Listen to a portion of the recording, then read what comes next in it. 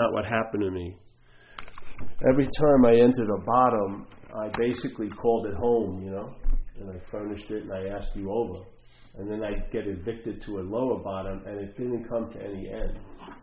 I spent 2 years in a program where they watched me every day for 2 years. Prior to that, I had been in one when I was younger for 3 months. Nothing seemed to be able to do it. So there were all these bottoms, all the wishes of my people who liked me, who didn't like me, the state, my mother. No human power could bring about the stopping of this disease of active alcoholism and addiction. Then I found myself in a trailer one night in 1988 in Calistoga, about an hour and a half north of San Francisco where I live. And I'd been on a 4-day drinking binge starting on St. Patrick's Day, March 17th. I lost my friend's car, and I ended up in this trailer park. And I was with some guy I didn't know, and we had a bottle of Royal Gate vodka, which is a very high-level vodka, about 80 cents a pint. Very famous in California.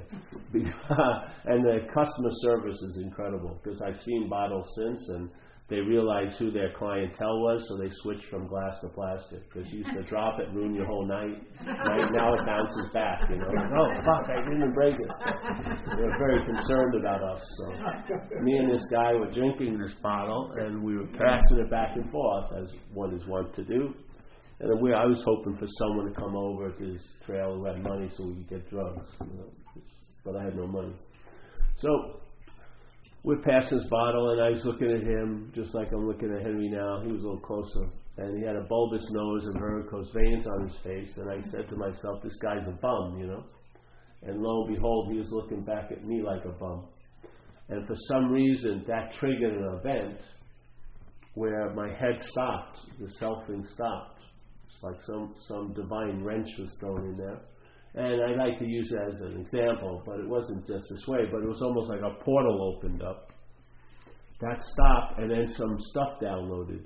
And I had ideas that I hadn't thought of like a minute before, like, you've got to leave here and call up this place I had been at Delancey Street, see if they'll take you back. And then I didn't get the next swig, and I've never had a drink since. I walked out, called up the program that I'd been in, and I'd left 10 months earlier. They had been getting my newsletter that I'd been fucking around, and they said, no, you can't come back. You can come back in a month and have another interview. That doesn't mean you'll get accepted, but we'll do that.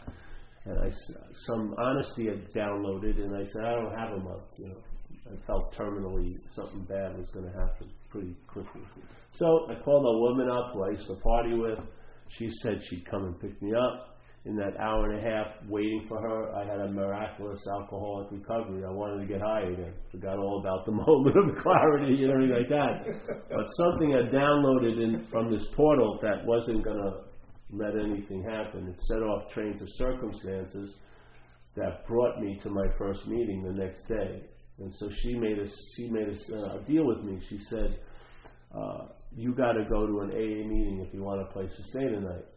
And I said, sure. And it sounded like great progress, because the last time I had that deal in Delancey Street, I made a 2-year commitment. She's asking for 1 hour. So I said, fuck, this is progress. Yeah, I'll go. And I could sit on my hands for an hour. And so I went in there, and it was a men's meeting, so she couldn't come in. She just dropped me off at 8. She was going to come back at 9. And in that hour, something happened. I felt hope. And that hope allowed me to feel how hopeless I was, When you're really out there, you really know how hopeless you are. Your mind won't let it happen. It's in denial, But somehow the grace of AA started, and I realized how hopeless I was. And I went back to her house and went to sleep as best I could. And the next morning I woke up and something had changed. The miracle had happened. That urge to escape had been simmered down, and I could think some clearer thoughts. And what I thought was, I got to call this AA and see if they have a meeting earlier than 8 o'clock at night, because I'm not going to make it. It's like a fucking eternity. I'm going to get high. So they did. They had one at 12, and I went to that, and I've been coming ever since. And I have, like many of us, reached a state where the problem doesn't exist for me anymore. I never think about it or anything like that. And And I found how really that state stabilized was it doesn't exist as me. I saw that I'm not that. I'm not that which alcoholism takes itself to be.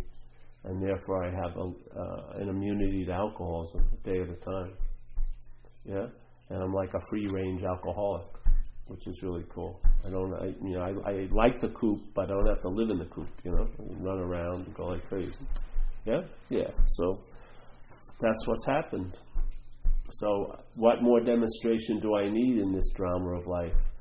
The most influential thing in my life that no human power could stop or change suddenly was changed in 5 minutes by a power greater than self. Yeah? And the solution that it started is still rolling for 26 and a half years later. I think that's a pretty damn good solution. Right? Yes. So, and again, I'm not trying to maintain my spiritual condition. I am one, and I'm not trying to improve my conscious contact. I think it's fine and dandy just as it is, to tell you the truth. If it wants to improve itself, fine. If it doesn't, fine. I don't care. I've lost all interest in being liberated from anything. So that's it. Good question for you. You talk about the self being a parasite, and not a real parasite, a mental one. It's not a thing. Yeah.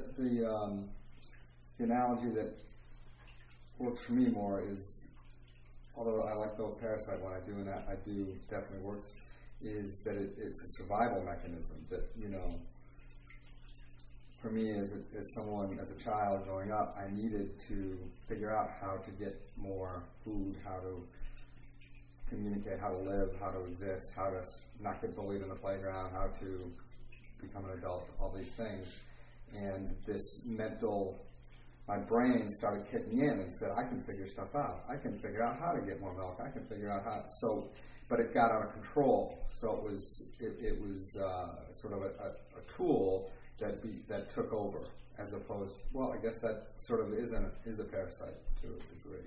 Yes. But I guess in a way for me it's more natural and more accepting, and I can be more loving to that, because I can say, hey, you had to survive at that time, so you use that tool. Well, yeah. Well, if you're looking at it that way, then you can see that its basic programming is about existence, and now you're into living, which is different. Right. Yeah. The tool. But the parasite thing gives me something more to feel. But the selfing is where that survival and managing come from. The alcoholism is trying to get relief from that. Right. Yes. Yes. Yeah, totally. The alcoholism is trying to get out of there, really. But it can't, it's a fix to it, yeah? Because the real disease is the addiction of mental condition to the idea of being a self. Right. That's what produces this subdivision called alcoholism. And alcoholism's whole survival mechanism is to get out of that. Let's get loaded. Let's get relief, yeah? Yeah, and it doesn't work because self can't get out of self. So if you're identified as self, then you recognize that this objectified idea of self is the problem. You'll be thinking you're leaving the problem, but you're leaving it as the problem. Yes? People have the idea of self objectified, and they're studying it, but they're studying it from the statement of AA, self-knowledge avails you nothing. They're studying it from identification as self, so the knowledge they're getting is claimed by the selfing, and it neuters it. So it's not going to lead to freedom from self. All the self-knowledge you get. Knowledge is great, but if it's claimed by the selfing, which it will be, then it will neuter it. Yeah? That's why it has that statement, self-knowledge avails us nothing. It's a very weird thing. There's a lot of value put into knowledge in life. He doesn't say knowledge avails us nothing. Self-knowledge. Yeah? So self is claimed itself to be the one who has the knowledge. That neuters all the knowledge. Because the problem is that sense of being the one who has. Yes? Yes. It's the feeling of being the one who's doing or being done to. It's not the doing and the done to. It's the feeling of being the one who's doing or being done to. It's a much subtler thing, and it's not the ego. The sense of self has an ego. See? The sense of self claims to have an ego, which is just an objectified conceptual representation of its idea of itself. Ego. That's what it is. But it's not the ego that's defeating you. The ego can be used to defeat you. It's self. It's the being identified as self is the defeat. Yeah? Don't think the hammer is what's hitting you. The hammer is being used to hit you, but it's not what's hitting you. The ego is not what's hitting you. It's the selfing. Yeah? The thoughts are not what's hitting you. The thoughts are being used by the idea of being the thinker to hit you. Yes? Find what's using all these processes to facilitate the bondage to its idea. That's the sense of self. Not the hammers and the fucking nails and this or that. Yeah? So to go back to what you said earlier, not to be in the problem. Yeah. But in the solution. Yeah. How do you keep the channel open? How do you keep yourself in self? Well, if you are the channel, it's very difficult to close it. So here you are. First, I had the experience, I'm the hose and the water's through me. Then after a while, the hose dropped and all there is water. That's what you are. So you're not the conduit, you're both. You're the conduit and the water. Yes. All things. You're of a spiritual nature. Spiritual to me is no thingness, right? So you're not of form, so no thingness. That is your inherent nature. That's what's moving through seemingly this body, yeah? But it's not inhabiting the body, and it's not a body product, and it's definitely not the body, yeah? I had an uncle who I really liked, and he died when I was about 9.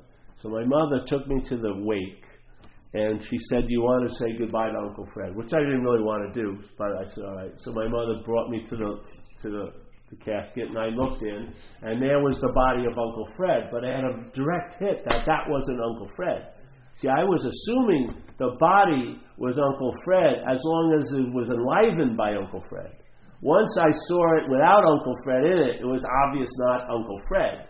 And why I thought it was Uncle Fred that first place, because I thought Paul was this. So I was getting this body and giving the meaning to that body. But it was obvious when the life was out of that body, that was not what I was calling Uncle Fred. Yeah, I was engaged with something other than the body. We were doing it through a body, but it wasn't the body. It was so beautiful. It was very, very fast, but very, very succinctly pounded into me. That's not him. Yeah.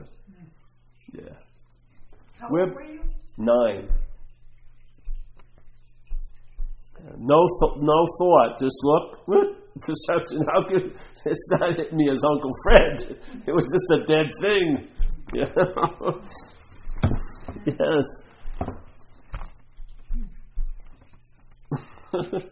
It doesn't mean the action figure stops. It's never been powered by what you think is you, the mental state. The mental state's part of the body. It's not running the body. Yeah, and it's like an action figure. It has a destiny. It has its opinions and proclivities and tendencies. Why keep claiming them to be yours? If they're not killing anyone, a lot of my behavior is not killing people, fucking around with people. I'm not ripping people off. And so when I was out there, that's when I needed to be highly observant, and I wasn't. And now the mental state wants to be highly observant, but I shouldn't be. Everything's fine. The mental state is behaving. The action figure, it's not causing much trouble. I don't follow it. You know what I mean? Like the police anymore. It's not, the urban renewal project has been cut off. It's not, there's no more I'm trying to get my health better. There's no me in there trying to make better. It's just like, I want this to be like a Toyota, yeah? I want to get a lot of miles on it with very little maintenance. That's basically it. I don't want it to be super shiny or super fast, be able to leap over buildings. I just don't want to have to pay much attention to it. Yeah, I want it to run. What? Yeah. So I want it to run well and then this and that. But the idea of working on me is finito. Just see it's not you, man. That's all. And then I'll tell you, the body is so free when that giant mother hen gets off it. this doesn't do well identified as the center of the universe. It really doesn't. It's like putting 2 tons in a half-ton pickup. It's way too much for it. You know what I mean? I'm it. You know, it's just a fucking workable thing. You know, it does a lot better when you stop identifying with it as everything. You know, my health is going. I was really badly shaped, and over the years of sobriety, I'm getting healthier and healthier in a lot of ways because there's less interest in it. Yeah. Yes. So that's it again.